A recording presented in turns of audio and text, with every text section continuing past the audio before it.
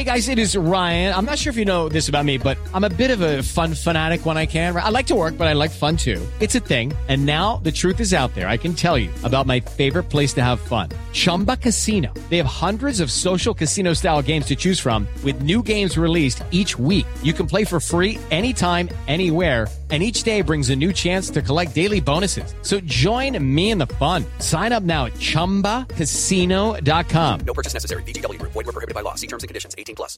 Hello, it is Ryan, and I was on a flight the other day playing one of my favorite social spin slot games on ChumbaCasino.com. I looked over at the person sitting next to me, and you know what they were doing?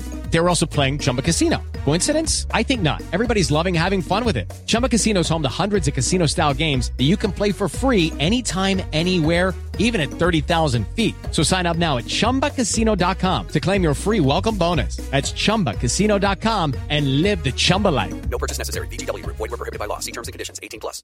Step into the world of power, loyalty, and luck. I'm gonna make him an offer he can't refuse. With family, cannolis, and spins mean everything. Now, you wanna get mixed up in the family business. Introducing The Godfather at ChumbaCasino.com. Test your luck in the shadowy world of The Godfather slot. Someday, I will call upon you to do a service for me. Play The Godfather now at ChumbaCasino.com. Welcome to the family. No purchase necessary. VGW Group. Void where prohibited by law. 18+. Terms and conditions apply.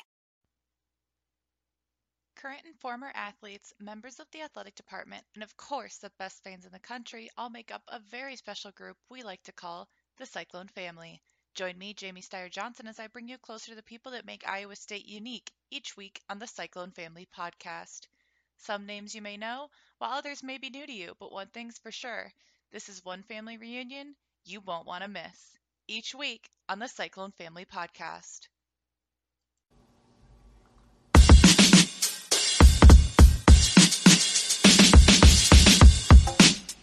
And welcome back to the Rock Chalk Podcast. I am your host, Andy Metz. Today we are previewing the Oklahoma State Cowboys as part of our opponent preview series. Look, we are getting close to the end of the season here.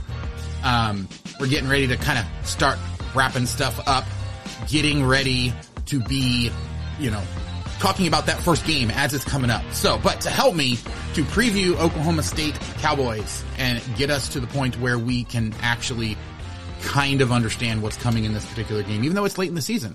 Joining me, my 10-12 podcast co-host.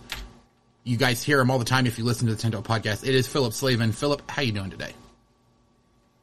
Doing all right, man. Doing all right, Andy. I am, man, the season is so close. I can taste it. I know. And it tastes good.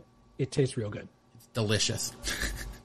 That's not an awkward segment at all. Yeah, anyway. No, look, we are getting a lot closer. We are within a month now. So, that is super, super exciting.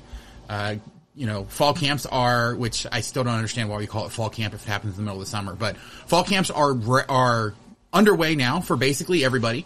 We are, hearing about quarterback battles or, all of the improvement from all of these guys from a lot of different teams, including the Jayhawks. And I'm sure Oklahoma State has had some indication of who is playing well, who are the guys that you really are kind of looking for. But before we get into what's going on this year, because it was quite the season last year, and I think I know what your answer to this is, but as an Oklahoma State fan, what was the best part of last season for you? Wow. I mean, for me, it was being at Boone Pickens Stadium for Bedlam, because I was quite adamant that I had to be at what could potentially have been at that time, because we weren't sure, the last Bedlam in who knows how long, played at home. And it only got bigger as the season, and that was before the season even started. I was like, I have to go to this one. As we got closer and closer, obviously it became a bigger and a bigger and a bigger and a bigger game. That was basically my Christmas gift. It was like, everybody's pitch in. We're going to buy tickets. We're going to get a hotel. Like we're going to eat, pay for my trip. That's what we did, and it was emotional and glorious and amazing. And I got my, at the time, pregnant wife down on the field with me because she knew how much I would want to go down there after that win. And once all the kids figured out that she was pregnant, they parted like the Red Sea to help make sure that she was able to get back off of the field easily and quickly. Even the drunk ones like, guys, she's got a pregnant lady, get out of the way. So, and props to her, because it is not a short or a small drop from the top of the seats down to the field. It's very close to the field, but it's a significant. Yeah, I was to say, I bet, I've seen the wall. It's not a small, jump from there. So yeah, I mean, obviously, beating a huge rival, especially in that particular game, going to the Big 12 championship. We won't talk about what actually happened there, but look, it was a great season regardless for Oklahoma State, which begs the question, it's not very often, especially in this Big 12 that's wide open as it is. If you're not Oklahoma, it is very difficult, as we've seen, for a team to have a phenomenal year and then follow it up with another good year, because we have had a lot of turnover, a lot of surprise teams, a lot of stuff going on. So with the changes that are happening at Oklahoma State in terms of who's come in, who's left, that sort of stuff, are you worried about that potentially, or are there certain things that have carried over from last season that give you the sense that this is another team that's going to be a very good team this year in the conference? Well, it should be another good team. I mean, look, feel how you want about Spencer Sanders. I probably feel a lot of the same ways that you do. He is who he is. Now, he has gotten incrementally better every single year. The question becomes, can he take a big leap forward in his senior year and make up for what we think will be the gap that has to be overcome by what you've lost on defense and make the offense that much better? There's also questions about how much of last year was because of that's how they wanted to run the offense, because of how good the defense was. But I mean, with Spencer Sanders, you have a senior quarterback who is like under Mike Gundy, when they have had a returning senior quarterback, they have never won fewer than 9 games, ever. Worst season was 9-4. Zach Robinson's last season, all the way back in 2009, they won 9 games. Otherwise, they win 10, 11, 12 games. So you have a returning senior quarterback. That alone, in a conference that has as many teams going through as much massive upheaval, as much roster upheaval as they are, having that leadership there is a positive. And look, Spencer's not perfect. And we can talk about how he played against Baylor both games, but outside of that, he played pretty well. No, he wasn't perfect against Oklahoma. The whole team wasn't perfect against Oklahoma. Still found a way to win that game. Sanders played pretty well last year. He did. And especially as the season went on and the offensive line was healthy, the Cowboy back position was healthy, and they're healthy at running back. But you notice in that Big 12 title game, you lost your starting center. Your offensive line was banged up. You were down to a way too skinny freshman wide receiver converted into Cowboy back, which is the OSU tight end. You were down to your starting running back. You went into a championship game and had to put too much on Spencer Sanders' shoulders. And it's not just that they had to put too much on him. Like, Baylor's defense is really good, and they were healthy. You had a healthy Baylor defense versus a not healthy Oklahoma State offense, and you're still a couple of centimeters away from being able to win that game. And then you saw what they did when they were healthier against Notre Dame in the Fiesta Bowl, which was a great game, great comeback. There's plenty of reasons to believe this Oklahoma State team should still be good this year and not see some massive drop-off, even with what they have lost on defense. And that is a big part of it. The other thing I will point to is the receiving core was so young. Everyone's like, they lost Tay Martin. I don't know how they're going to place Tay Martin. I don't know how they're going to do it. He was their top receiver last year. Well, look, I understand every year is new. Oklahoma State has set enough of a precedent of they've always got somebody in the waiting in the wings to come in and be a really good wide receiver for them. They've got a few options, I think, this year. Jaden Bray, Brennan Presley. Like, that whole receiving core is older now. Like, there are plenty of reasons to think that there's no reason Oklahoma State shouldn't be in contention. Can they get back there? Maybe. It's too hard to say that because we just don't know enough about everybody else in the conference as well, right? Ever since the conference championship game has come back, you and I have talked about this. Somebody has made their first appearance in the title game since it came back. I don't mean like old championship game. Since it came back, somebody new has appeared in it. Oklahoma State was a new one last year.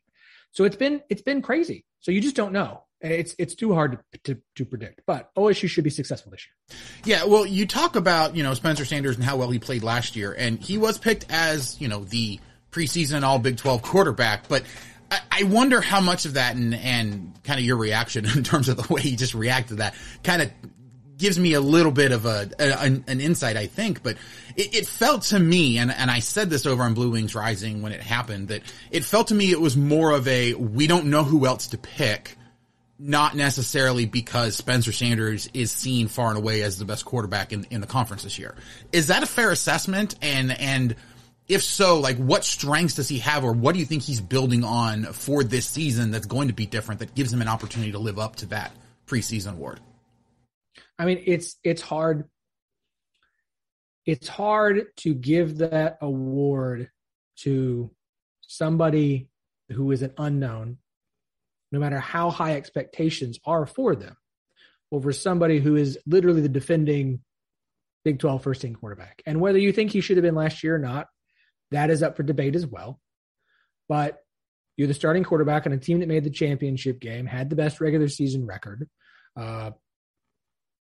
It made sense. So are you going to give it to Dylan Gabriel, who's new? Are you going and has a new coaching staff? Are you going to give it to Quinn Ewers, who hasn't played real football in a very long time and hasn't done so in college? Are you going to give it to Adrian Martinez, who's a transfer who people are very, very divided on? We don't know who Texas Tech starter is going to be yet. We've seen a little bit of Blake Shapen, but that'd be a big swing. Anybody else you would put as the first teamer would be a big swing of prediction, right?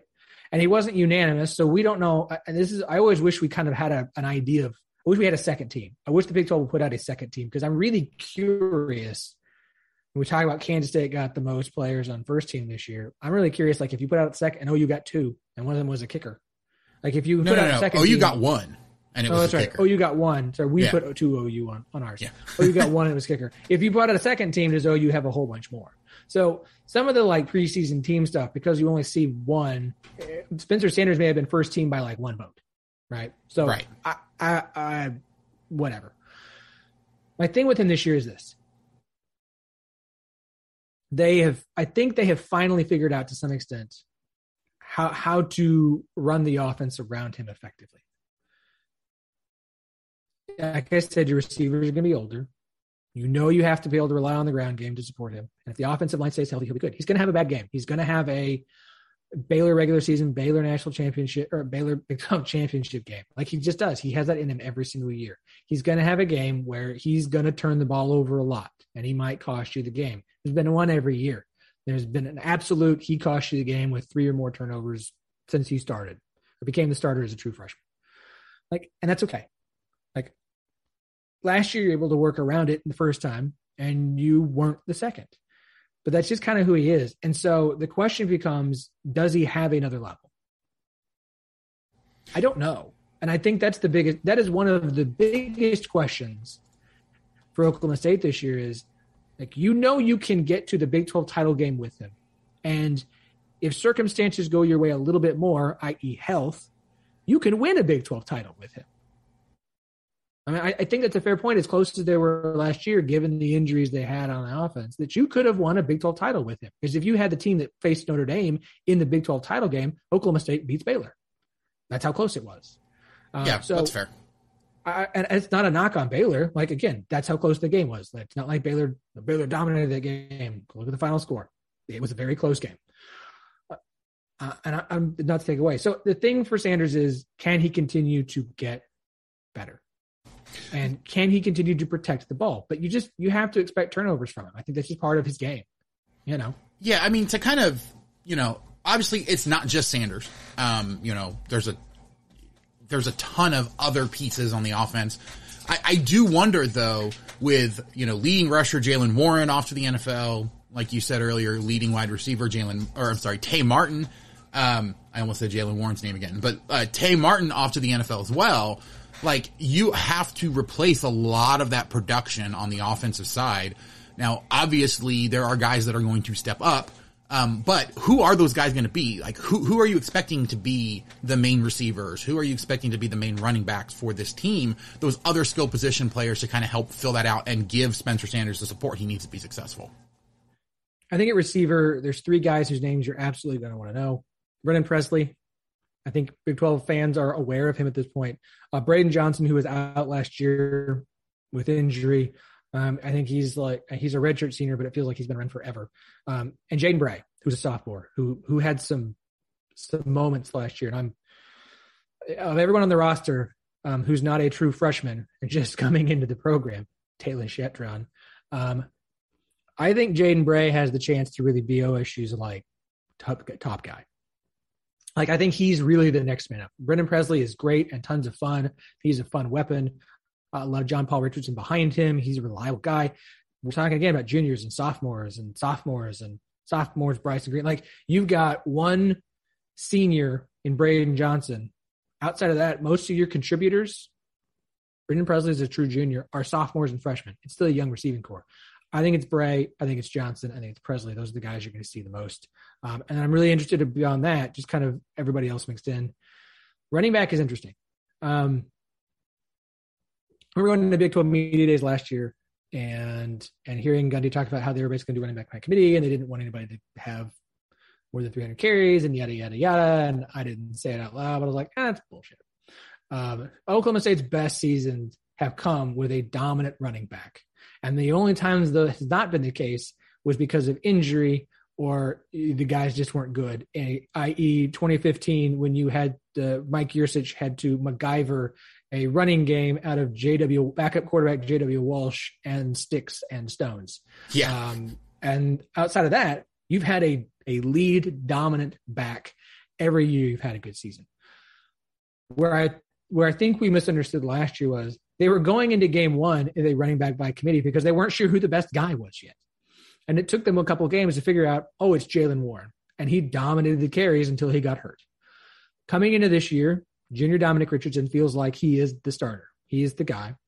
There's a really the deepest I can remember the running back group being in a long time behind him with DeAndre Jackson, Jay Nixon, and two true freshmen in Ollie Gordon and CJ Brown, who everyone is very, very excited about. Oh, they also have DeAndre Jackson, who I mentioned, is a transfer from Texas A&M, who's a redshirt sophomore. Like, they have loaded up this running back group. I was shocked they brought in a transfer at running back, but they did. There's 5 guys in there, and if you ask me right now, Dominic Richardson will be the starter for game 1. But if you told me he's not the starter by the end of the season, we have another Jalen Warren situation where we just kind of figure out who the hot hand is and we don't know who that is yet, I believe you. I like Dominic Richardson, but I don't know if he's a Jalen Warren every down, give him the ball, let him go to work all the time. Somebody on this roster will be, and I'm curious who that's going to be. And I don't know who that is yet. And I haven't heard enough out of fall camp to know who that is yet. Now, the guy who's getting the buzz, who's surprising me, is Texas A&M transfer DeAndre Jackson. I'm really curious if this is we picked him off out of the transfer portal. Nobody kind of came out of nowhere, and look who he is. Now he's a stud here. It might be him because he's getting the most kind of sneaky buzz out of fall camp so far. Yeah. I mean, that's definitely a possibility. It's weird because it feels like every single one of these previews I've done, like, it's, man, the running back room here is really deep. And that seems to be a thing in the entire Big 12. Like, it's one of those things where, like, if you look at this conference, I don't know if I would have guessed, 3 years ago that we'd be talking about running back as, like, the best position, bar none, across the entire conference. Like, I should say consistent position across all the teams. I think everybody's very excited about their depth. It doesn't mean I think everybody, it's not so much depth of talent. There's a lot of guys there who can play.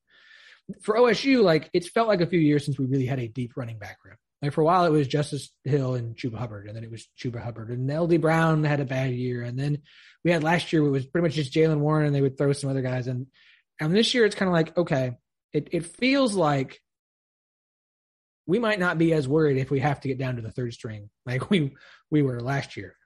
We'll see. This is not a shot at Dominic Richardson. I would be shocked if he is the guy gets all the carries, Jalen Warren style last year, Chuba Hubbard style in the past, Justice Hill style in the past, all through this season. I haven't seen that type of back from him in what we have seen. I'm curious if he really is that guy when given the opportunity, or if somebody else will rise, because OSU has always had a dominant back. Whenever they've had a good season, they just have. I've never seen OSU go to a true running back by committee. They're gonna ride the hot hand. It's also one of those things, though, like, that's the way the game is trending, right? Where you have multiple running backs, and sure, you have one main guy who is like the first and second down back, but you have a bunch of specialists that have different roles, that they do, or you have multiple running backs on the, field at the exact same time. Like, the entire sport is moving towards a more I guess running back by committee approach. Now that doesn't mean that you still don't have those special guys who, come and dominate the carries and all this stuff. That definitely still happens. But most of the good teams, or most of the teams that, make their offense through the running back position, have multiple guys that can do it, have multiple looks, get those running backs involved in the passing game. Like, they do a bunch of different things with their running backs, and so they need multiple running backs to be able to do that in order and to be able to do it successfully over the course of an entire season. So I would not be surprised, like you said, if Dominic Richards is not the guy for the entire year, because it's hard in the current environment that we're in. It's hard for a guy to be the guy. Like, we've been so spoiled as Big 12 fans of having a guy like Chuba Hubbard, a guy like Breece Hall, like all of these fantastic running backs. I would even say like a Deuce Vaughn and Bijan Robinson, that we're having this year. Like, we are so used to seeing good teams having dominant running backs, but that's just not the way that it normally is with most good teams. So it'll be interesting to kind of see how Oklahoma State is able to go around that. But I think one of the big things that's going to contribute to that is the position that I like to highlight on every single one of these previews, because we know as Kansas fans how important it is, the offensive line. It's been an issue for Oklahoma State in the past. I know a couple years ago, like, there was some big issues and Spencer Sanders got injured because there was a ton of offensive line questions. How is that position looking for this year? Is it still a worry for this offense? It is, to me, the biggest question mark in fall camp. And it's more of a question mark of, I think it feels the least set as far as who the starting five are. There's a few guys who feel in their place. Hunter Woodard at right guard, he's set. It seems like Preston Wilson is going to be the starting center. That seems pretty set. And it seems like Caleb Etienne, who came in last year as a JUCO and really didn't play, he wasn't ready to go, is going to be the starting left tackle. It's the left guard spot and the right tackle spot that really seem unsettled and up for grabs. I've seen multiple different names. Taylor Maturko is listed. Jake Springfield gets mentioned. They just brought in a couple of transfers. Jason Brooks is a guy that's kind of might be pushing for playing time. Tyrone Weber. I think right tackle and left guard are unsettled. The other three feel pretty set, but it doesn't.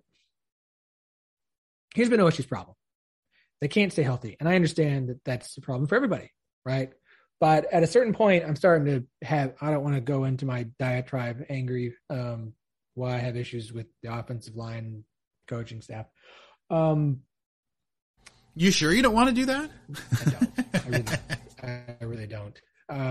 We'll kill all of your Zoom time and we'll run out of time. They can't keep them healthy. And it seems like there's a preseason injury every year and we get into week one and you lose somebody. The problem for Oklahoma State is always the depth is just not there. Like, you want to be 8 guys deep on the line. You want to feel like you have 8 guys who can play for you any day and you're going to be fine. And it feels like by week 3 every year, OSU's down to like 6. And then they bring in some other guys. Honestly, let's see who can do this. No, like, I think they're pretty good last year, but it's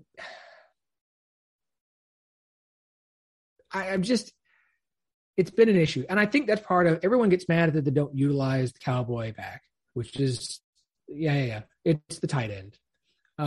Don't utilize it more in the passing game. Why didn't we throw to Jelani Woods and he went to Virginia and became a stud and got drafted in the NFL by the Colts? Well, how come we never threw to him? Why don't we throw? Everybody wishes we would throw to the tight end. Because they needed him to block, right? Because the Cowboy back is basically a glorified extra offensive lineman. I mean, if you want the reality. And again, they utilize that in their scheme very, very well. And it's part of what killed them in the Big 12 title game, because they were down to Blaine Green, who at the time was a true freshman wide receiver who they had to convert to a Cowboy back because they needed somebody over there. And he is now officially a Cowboy back. They have officially moved him to that position. And I think it's between him and Braden Cassidy who's going to start. I think those are the 2 guys at the top of the list. They'll probably have a couple other guys involved as well, maybe Quentin Stewart. It's another position they struggled to recruit to, and it's basically a glorified offensive lineman.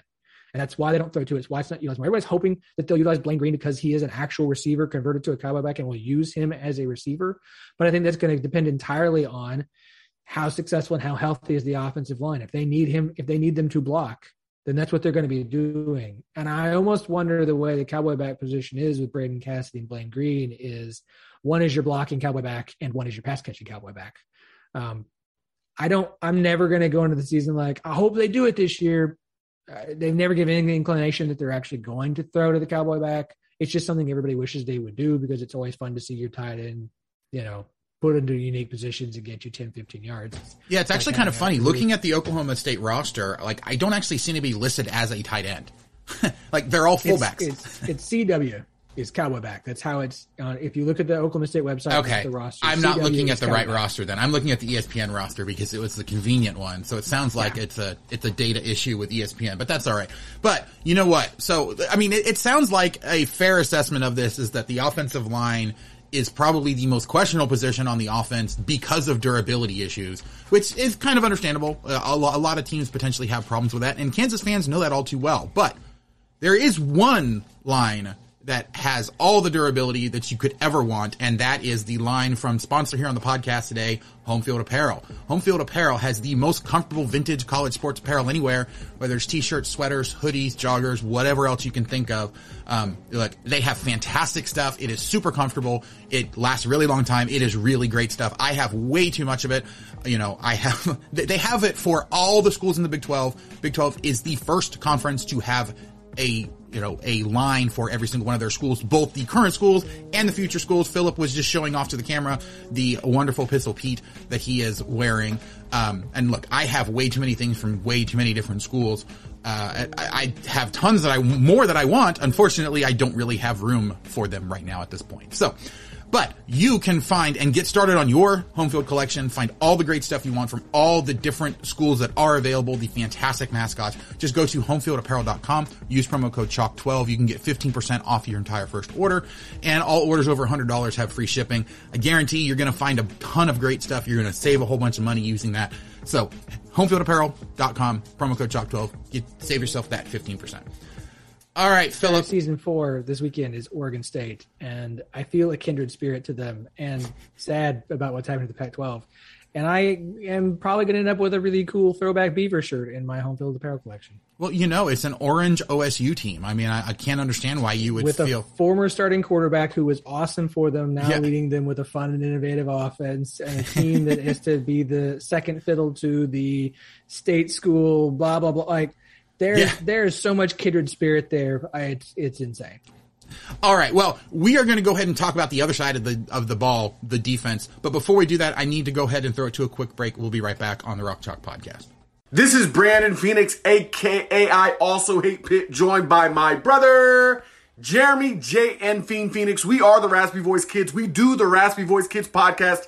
If you love West Virginia University, you will love our podcast. If you don't care about West Virginia University, you will love our pop culture segment. It begins every single episode. You can join in the fun anytime, any place. Get at your boys. And we're back. I am here with Philip Slavin. He is the host over on the 1012 podcast, over on the 1012 network, of which we are a part of. Look, we are talking about Oklahoma State, previewing. We already talked about the offense and kind of all that other stuff. Let's switch over to the defense, because honestly, I think that's where most of the stories are. As many as there were on the offensive side, I think there's even more on the defense, because look, we're looking at a brand new, potentially, defense. I was not imagining, right? Oklahoma State had their defensive coordinator that was poached by a different school this year, and so they are now trying to get a new defense going with a new defensive coordinator and kind of get all that going, correct? Okay. Well, yes. Another OSU school poached. Right. Okay. I thought that's what it was, but I was like, you know what? So much stuff has happened in this offseason that I very well could have just misattributed that to, a prior year's occurrence to this one. So took a starting corner with him and a linebacking graduate assistant coach. And in comes Derek Mason, who was the defensive coordinator at Auburn last year. And thankfully, he was so fed up with all the things going on there that he came to Stillwater and is now the defensive coordinator. Now, here's the thing I would say you got slightly wrong. It's the installing a new offense or defense. They are not. They are keeping the what they refer to as Oklahoma State's defense. The defensive scheme is not going to change. Derek Mason is understood that and is coming to Stillwater to learn Jim Knowles, or however you want to put Oklahoma State's defense, and continue to coach that. The belief is because you didn't lose anybody else from the coaching staff. All your other position coaches remained. They coached the defense in the bowl game, which is why there was some question as to whether or not they might promote from within. But when you can get somebody of the ilk of Derek Mason, you say, yeah, let's pony up the most we've ever spent on a coordinator and get him to Stillwater for however long we can keep him. So he is going to come and coach Oklahoma State's defense, not bring his defense to Stillwater. So the defense isn't going to change. The terminology is not going to change. He's going to bring his own touch and flair to it, but it will still be Oklahoma State's same style of defense that they have been using for the last couple of seasons under Jim Knowles. So I find that to be interesting because, we talk about how coordinators typically like to run their stuff, and it's not very often that you hear a story like that, right? Where they are keeping the same terminology, keeping all of that same stuff. How much of a worry is there then that there's going to be some sort of, I don't want to say clash, but maybe a kind of honeymoon period, where they need to kind of figure it out and see how everything works together? Or are you, from what you can understand, is it already going pretty well in terms of the way that they're kind of meshing everything together? I think it's hard to tell at this point. Nothing has come out negative, but it's not going to, right? We're not at that point in the season. And again, if you bring back the rest of your staff who know the system, have been coaching it, OSU just hasn't had turnover at the position coaches for a while. The defensive coaches know the system. You had a little bit of moving around, and I just completely whiffed on names, so forgive me. You had two defensive line coaches. Your defensive end coach is now the defensive line coach. Your defensive line coach, your interior defensive line, is now your linebacker coach. Forgive me that I cannot. Joe Bob Clements, goodness gracious, the sakes alive, is now the linebacker coach, which I think is setting him up as a precursor for when Derek Mason leaves to become the defensive coordinator. For that, it's a whole nother theory for another day. I think they're going to be fine. There might be a little bit difference in how aggressive they are at times, just based off of, Jim Knowles was referred to as the mad scientist. I think there are different coaching styles between Jim Knowles and Derek Mason. I think Derek Mason's a little bit more hands-on, and Jim Knowles is a little more sitting in his laboratory and coming up with whatever insanity and creativity he could. So I do think there will be differences between the two defensive coordinators for sure.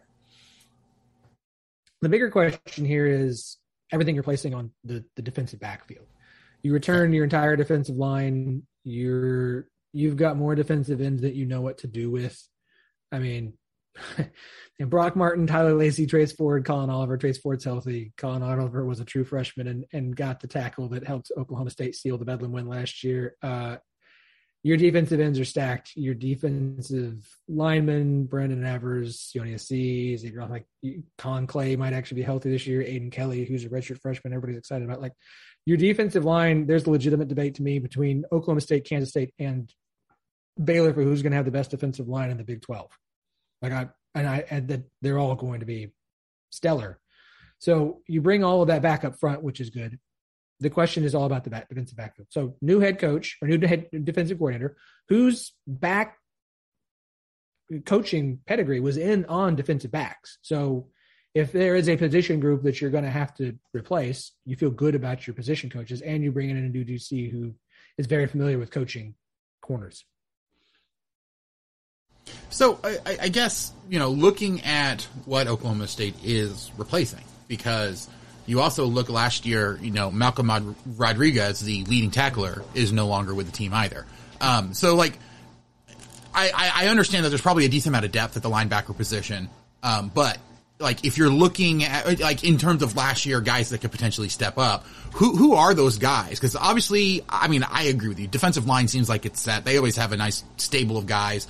And while we may not know exactly who the standout is, there's probably about 3 or 4 different guys that you could say could have a standout season on the defensive line. And honestly, I think all of them potentially could. But looking at the linebacker, for the rest of that front seven, that linebacking position, because it is kind of one of the backbones, I think, of the defense. How are you, or who are you expecting to kind of step up from the linebacker role for the Cowboys this year? Well, okay. So you mentioned Malcolm Rodriguez, who's now with the Lions and impressing everybody in camp. Also was Devin Harper, and those two together were. You just had two guys who didn't miss tackles, and it's the thing in college, guys miss tackles. You had two of the most surest tacklers in the Big 12 at linebacker. Like if something got past the defensive line, they were going to be able to clean it up, and they're both gone, and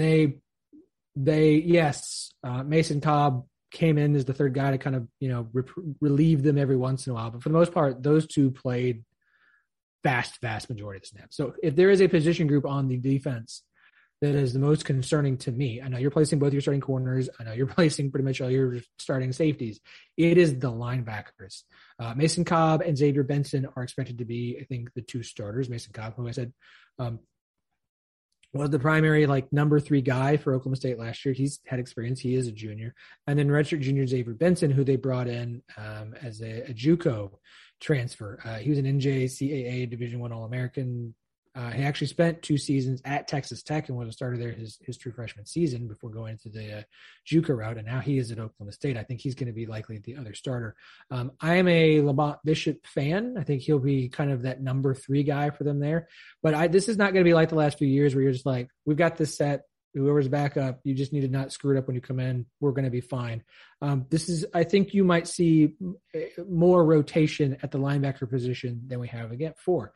Also, again, Joe Bob Clements, who spent most of his coaching career coaching defensive lines, is now coaching linebackers. And the guy is a very, very good coach. He spent years at Kansas State. He's been at Oklahoma State for a long time. But he is changing to a very different position group, in my opinion, between linebacker and defensive line. So I think it makes the linebacking position the one that I think most people are the most concerned about as far as this season goes, because it's just got the biggest question mark. And I think we're really just going to see kind of how they look. The thing with this defense is very much going to be, I think there is a lot of potential, especially at safety and corner. I'm very high on the guys that they have coming in to fill those spots, but they're going to have growing pains. It's going to take them some time. You had so much experience in the defensive backfield last year and the year before. You had so many guys been playing since they were true freshmen, or just playing a lot, that you're replacing so much. There's going to be growing pains for the Oklahoma State defense with everything that they lost that they're replacing this year. But I do think this is a defense that by the end of the year will be playing far better than they were at the start. No, and that's fair. So, I mean, if we're looking across the entire defense, well, I guess linebacker and defensive secondary, so the places where there are the most questions. If you're looking for a player that is going to potentially break out, that is potentially going to surprise people this year, who it would be that guy that you would highlight? I'll give you 3. You've got 2 new starting corners, Corey Black and Jabbar Muhammad. They both started in the bowl game. Corey Black made some plays last year.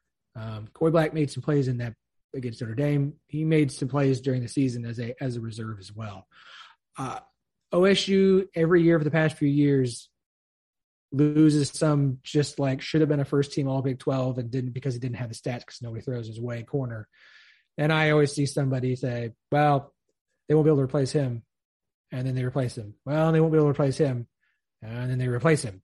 Well, we've done this enough years in a row. One of these guys is going to step up. I think Corey Black could be really, really good. And I like Jabbar Muhammad across from him. We'll see how the backups develop. It's safety.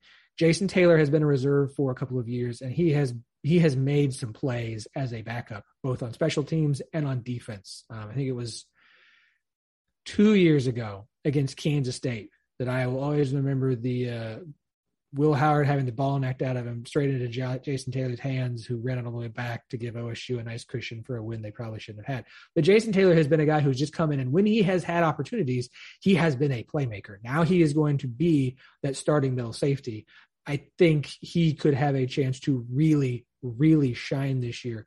The other one I think that we're all very excited about is redshirt freshman Kendall Daniels, who's expected to start. He was a guy who had been committed to – he was the top-ranked prospect in the state of Oklahoma for 2021 recruiting class. He'd been committed to A&M, decommitted, and he came to Oklahoma State. We've been psyched for him ever since he committed. It's one of those you're just like, yes, please come here. He didn't really play last year. really excited to see him, that as a redshirt freshman, you're getting this 4-star kid that could have gone to a lot of places, stuck in state, went to Oklahoma State, and is going to be starting this year. He could, if he is quickly becomes the kind of guy we think he will be, and I think he's probably got another year away. He just needs to get a year of actually playing. But man, if he pops, he's gonna pop. Like, he's going to. So I think those are the 3 guys in the defensive backfield that I am really think one of those 3 is going to be a name that irritates other teams. Yeah, I would not be surprised. I mean, it's one of those things where there's always at least 1 or 2 guys on Oklahoma State that everybody is, really, really upset at because they're just so annoyingly good. So, before we jump over the schedule, though, and kind of talk about this season coming up, anything on special teams that you wanted to highlight? Tanner Brown's back. He's really good. Tom Hutton's back. He's really good. Brendan Presley's going to return punts and kicks. He had a big one in Bedlam. There were a few years there where special teams at Oklahoma State was bad. Like, they went from best in the country to one of the worst. Because Mike Gundy won't hire a special teams coordinator. He coaches it himself. It's really like an analyst and a couple of off-field guys. I don't entirely understand it. Anyway, this was a really good special teams last year, and they brought everybody back. They're going to be fine. They're set at returners with Presley. Your backups in Middleton and John Paul Richardson, I think they're going to be fine. And Tom Hutton's gotten better as your punter and your every single year. And Tanner Brown, he'll be a senior this year. He was solid as your kicker. Special teams are fine. I'm very comfortable with them. Yeah, I do find it interesting. There are a decent number of Big 12 teams that don't have a special teams coordinator. I know that Kansas is doing something a little bit different this year, where the 4 different, special teams units that you have in terms of kick return, punt return, kickoff, and then punts, they're all being led and coached by a different position coach, where you have one guy who is the special teams coordinator officially, but he's responsible for one of those units, and then you've got 3 other position coaches who are each responsible for one of those units. It's an interesting way, I think, to kind of do it, to make sure that you're not avoiding, having a coach who is dedicated to that particular unit. I'll be interested to see how that works out, but I do think that that's one of the biggest complaints I've heard from people around the conference about their special teams, is that there's nobody who's actually paying attention to that as a dedicated coach for it. It's just an analyst somewhere who's looking at it. So I'll be interested to kind of see how all that plays out, how successful Oklahoma State is with it this year, if there's any kind of big differences from Kansas, and if that becomes a thing, right, where you start assigning it to a big group of coaches as opposed to just one guy looking at special teams, because of the limits that you have on field coaches. So, but jumping over to the schedule, because Oklahoma State, I think, as I was looking through the schedule, trying to kind of figure out who had the most favorable kind of lineups in terms of the Big 12 conference schedule. I don't know personally, looking from the outside, that there's any huge complaints about the way that this schedule lines up, but I'm also not an Oklahoma State fan. So, you guys obviously are more prone to have your own ideas about how this schedule lines up. Is there anything in this schedule that jumped out immediately to you as kind of oh my gosh, that looks like it's kind of a ridiculous stretch for us? Where you want to look for is there a 3-game stretch that really just scares the bejeezus out of you, right? And for OSU, I don't feel like there is one. You get Texas, followed by a road game at Kansas State, but that's followed by a road game at Kansas. Before Texas is a road game at TCU, which could be tricky, right? Because you just don't know about TCU, but without knowing what TCU is going to be like, I'm less concerned with that game. Right. And it's not a shot at TCU. It's just, we don't know how good they're going to be. So right now, just looking at it, you get Baylor off of an idle week, Texas followed by at Kansas State. That is a tricky 2-game stretch. You don't have Bedlam on the last week of the schedule, which is, if we're going to do it early, can we do it early, in October, not the week before Thanksgiving? It's weird to me.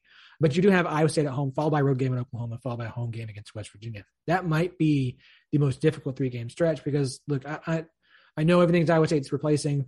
They're always at their best by the end of the year. You get them at home. Those are always really close games.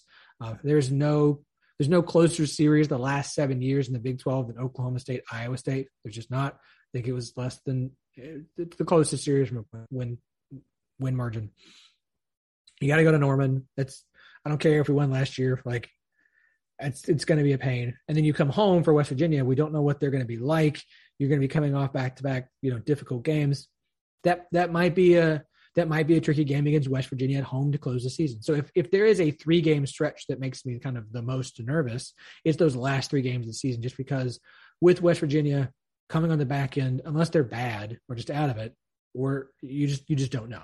Like that West Virginia game is either going to be a really tough game because they're pretty good and they're going to challenge you at the end, or it's going to be a really simple game because West Virginia just falls flat on their face this year, and it's going to be very difficult for them to really kind of keep up. If you're OSU, how are you coming off the games against Iowa State and Oklahoma? Like, did you go 1-1? Yeah. Did you lose back? Did you lose both? Like, you just don't know. Yeah. So, you did talk about that conference opener on the road against Baylor coming off of a bye week. Any concern about the bye week for you guys being so early in the year? Yeah. And that's the other reason I think those last 3 games concern me, is you're going to play just straight through 9 straight games. I mean, it's not TCU level of, tons of straight games. Idle week in week 2. But still, I hate an idle week before week 6. Like, I would always want to play at least 4, if not 5 games into my season before I take my break, which is also why I'm a proponent of let's start the season a week earlier and build 2 idle weeks in for everybody. So nobody's doing this nonsense unless they're just idiot schedulers and put 2 of them in the front half of the season. Well, yeah. I mean, was it the 2019 year where we had that extra week? And so everybody had two idle weeks. I thought it worked out really well because you actually had basically 3 chunks of the season. Like, if you had an early idle week in week 3 or 4, it wasn't a killer because you had another one coming up in week 9 or 10. I think some coaches don't like it because they want to carry momentum through, but I am a fan of hey, we're getting to the back half of the season. Our team's usually not healthy. It would be nice if with 3 to 4 games to go in the season, we could have a short rest before we got to out. Momentum's a great thing if you're a super healthy team and you have really good health luck. Or you have really deep depth. Or you're extremely deep, right? Yeah. Yeah. Or like you're Alabama. Yeah. But so I definitely agree with that. I mean, looking through the schedule though, are there any games that you think are sneaky difficult ones that you wouldn't necessarily think about it, but either because of circumstance or, the whole quote unquote trap game type of thing that you're potentially worried about?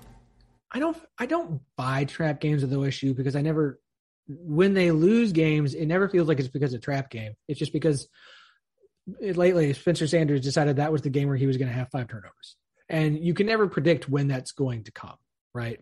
So I'm not sure I buy the trap game stuff as much as everybody else does. Because everyone picks what they're going to be trap games, and it's like sometimes they are, and then sometimes they're not. And you're like, well, I look at it as, where is there a difficult stretch of games where you're going to have to play some really physical stuff that's going to leave you beat up, and then what do you have to do after that? And so Texas at Kansas State is tricky to me, but then you get a road game at Kansas, and I don't mean this bad. Kansas is going to be better this year, but I would rather have, after facing Texas and a road game at Kansas State.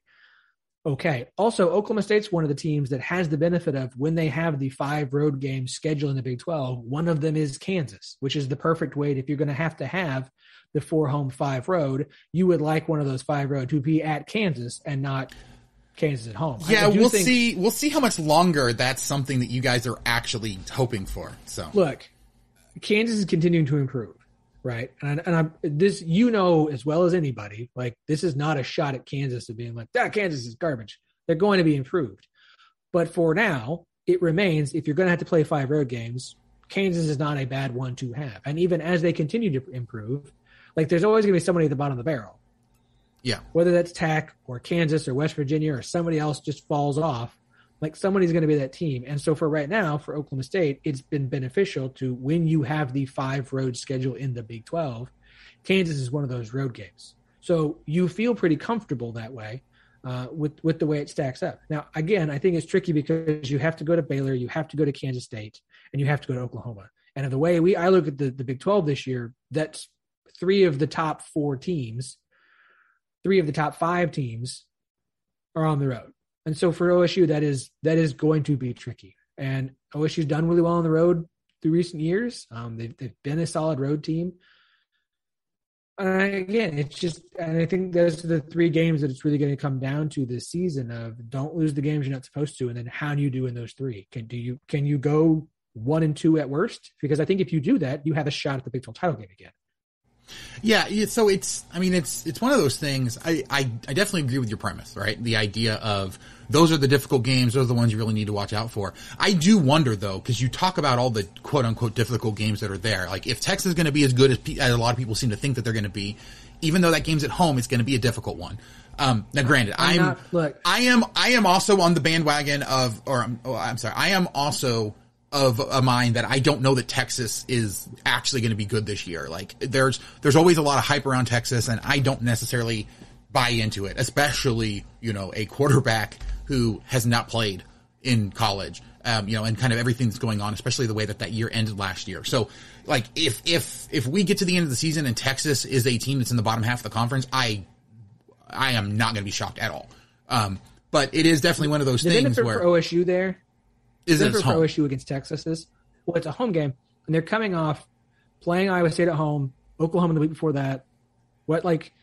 True. It's the end of a 3-game stretch that could be really tricky for Texas. So you get them for if you're Oklahoma State, where I feel like is in a good spot because you've just played Texas Tech and at TCU.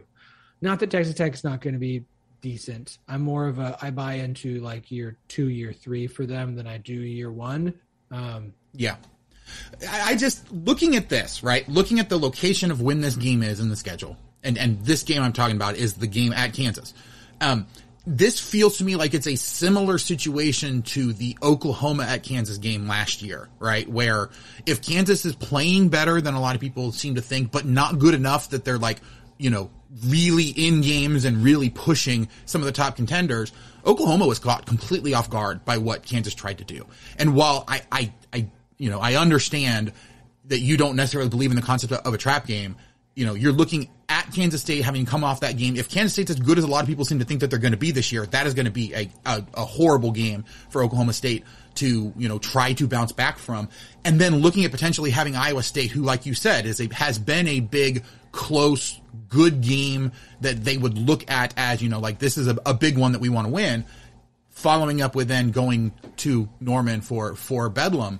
Like, I'm not saying that they're going to completely overlook Kansas, but this is one where I think unless Kansas just gets completely outclassed throughout the entire year, we could see that leap. We could see Kansas make this one competitive. I don't think that Oklahoma State's going to lose this game. Look, I am probably one of the highest in terms of how I think Kansas is going to do this year, of most people that you'll find, and I have had several people tell me I am not absolutely crazy for that. So, I just want to make sure I point that out. But like, I'm on the over 2.5, Andy. What? I'm on the over 2.5.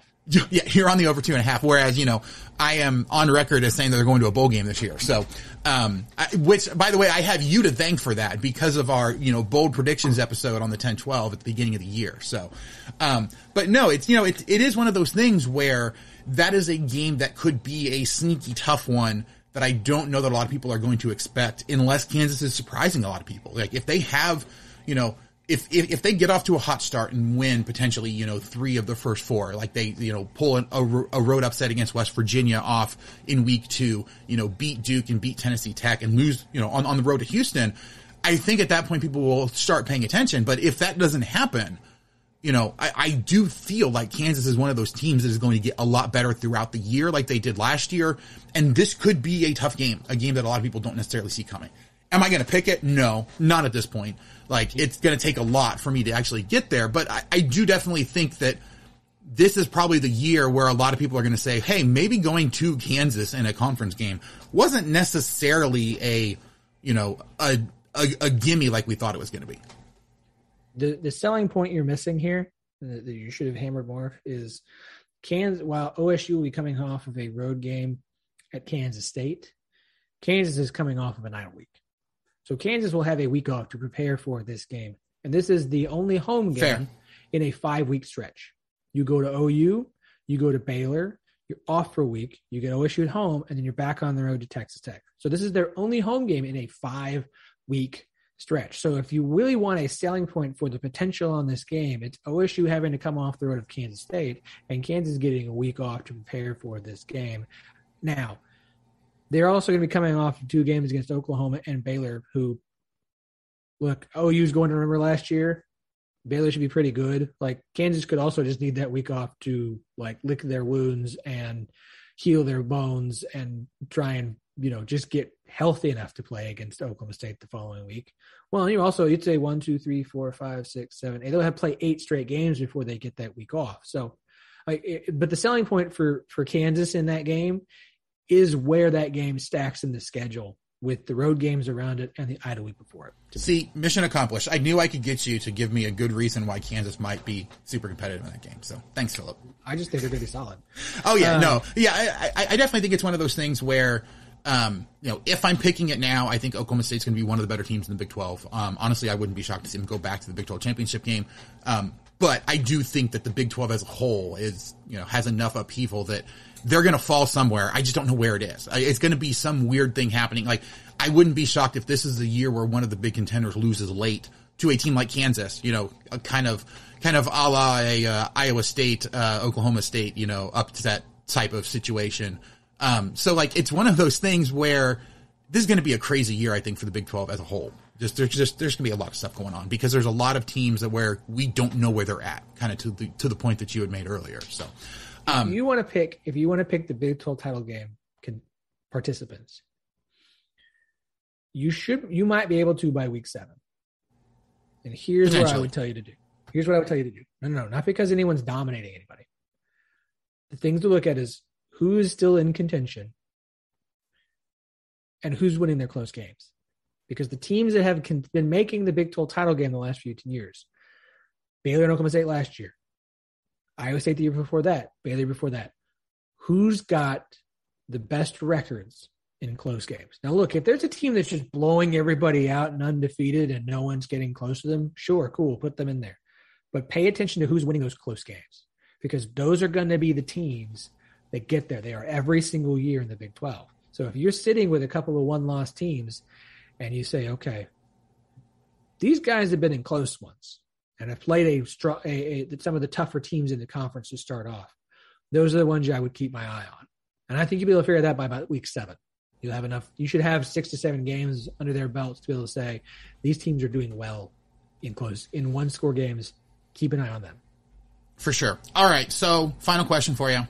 If you had to pick it right now, what do you think the record for the Cowboys is going to be this year? 9-3. Not a bad record. You think they're going to make the Big 12 title or no? I think there's a real chance that the Big 12 title game is 2 2-loss teams this year. Like, again, if it's not because you've got a couple of teams who really have won their close games and have one loss, but have won 6 games by 1 score. I think there's almost a better chance this year of 2 10-2 teams in the Big 12 title game than there are a team actually vying to make it into the playoff, which great. I would love to not even have to have that conversation for the last 4 weeks of the season. Normalize caring more about making a bowl game in the playoff. Okay, so big takeaway from that is that Philip doesn't care if the Big 12 gets a team in the playoff. We're going to talk about it and we're going to be in support of it and we're going to be happy about it. I know. Crap. I don't. I know. It's such a crapshoot anyway in terms of who actually gets in. So.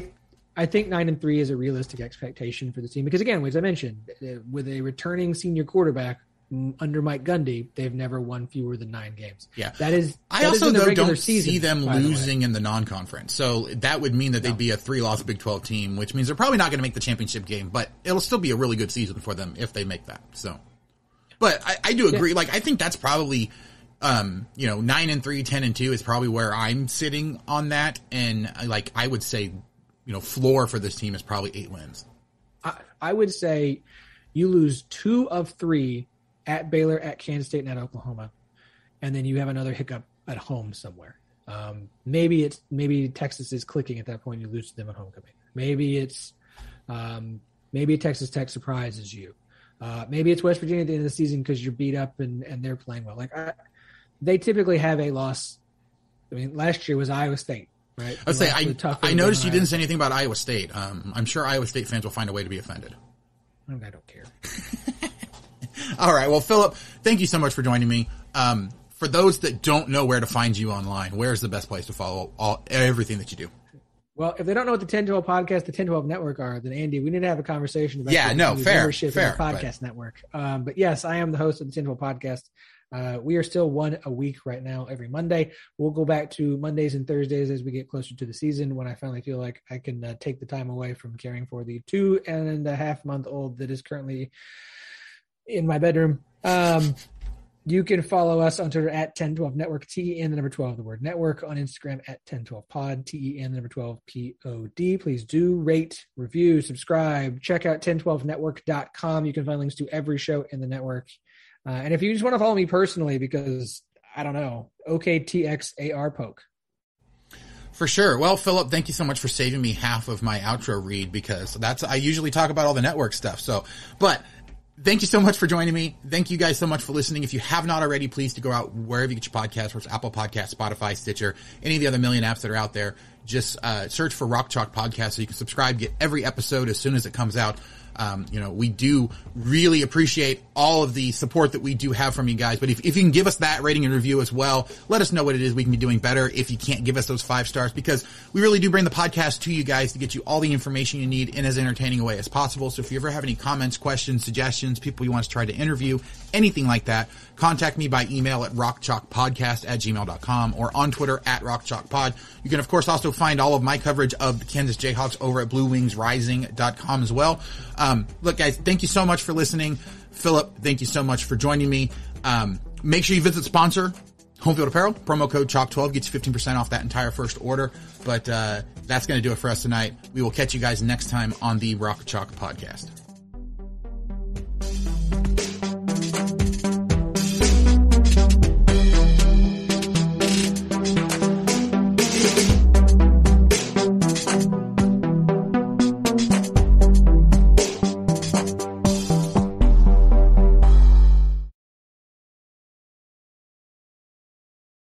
Welcome one, welcome all. And yes, I want you to be listening to the Tortillas and Takes podcast presented by 1012 Network. If you are a fan that is of a team that has 12 wins, going to the national championships every year, that just loves to talk about all the success that your program has had, well, then you're probably not a Texas Tech fan. However, if you are a fan that just likes to really be in it every week, and really have a real good shot at winning it, you're also probably not a Texas Tech fan. However, if you have really high highs and really low lows and really drink quite a bit, you might be a Texas Tech fan. So come along and party with us here at Tortillas and Takes. We're going to sit back, crack open a cold one, eat some tortillas, and as always, we're going to stay wrecked, people. Sports Social Podcast Network. Judy was boring. Hello. Then Judy discovered ChumbaCasino.com. It's my little escape. Now Judy's the life of the party. Oh, baby, mama's bringing home the bacon. Whoa, take it easy, Judy. The Chumba life is for everybody. So go to ChumbaCasino.com and play over 100 casino-style games. Join today and play for free for your chance to redeem some serious prizes. ChumbaCasino.com. No purchase necessary. Void where prohibited by law. 18+ terms and conditions apply. See website for details.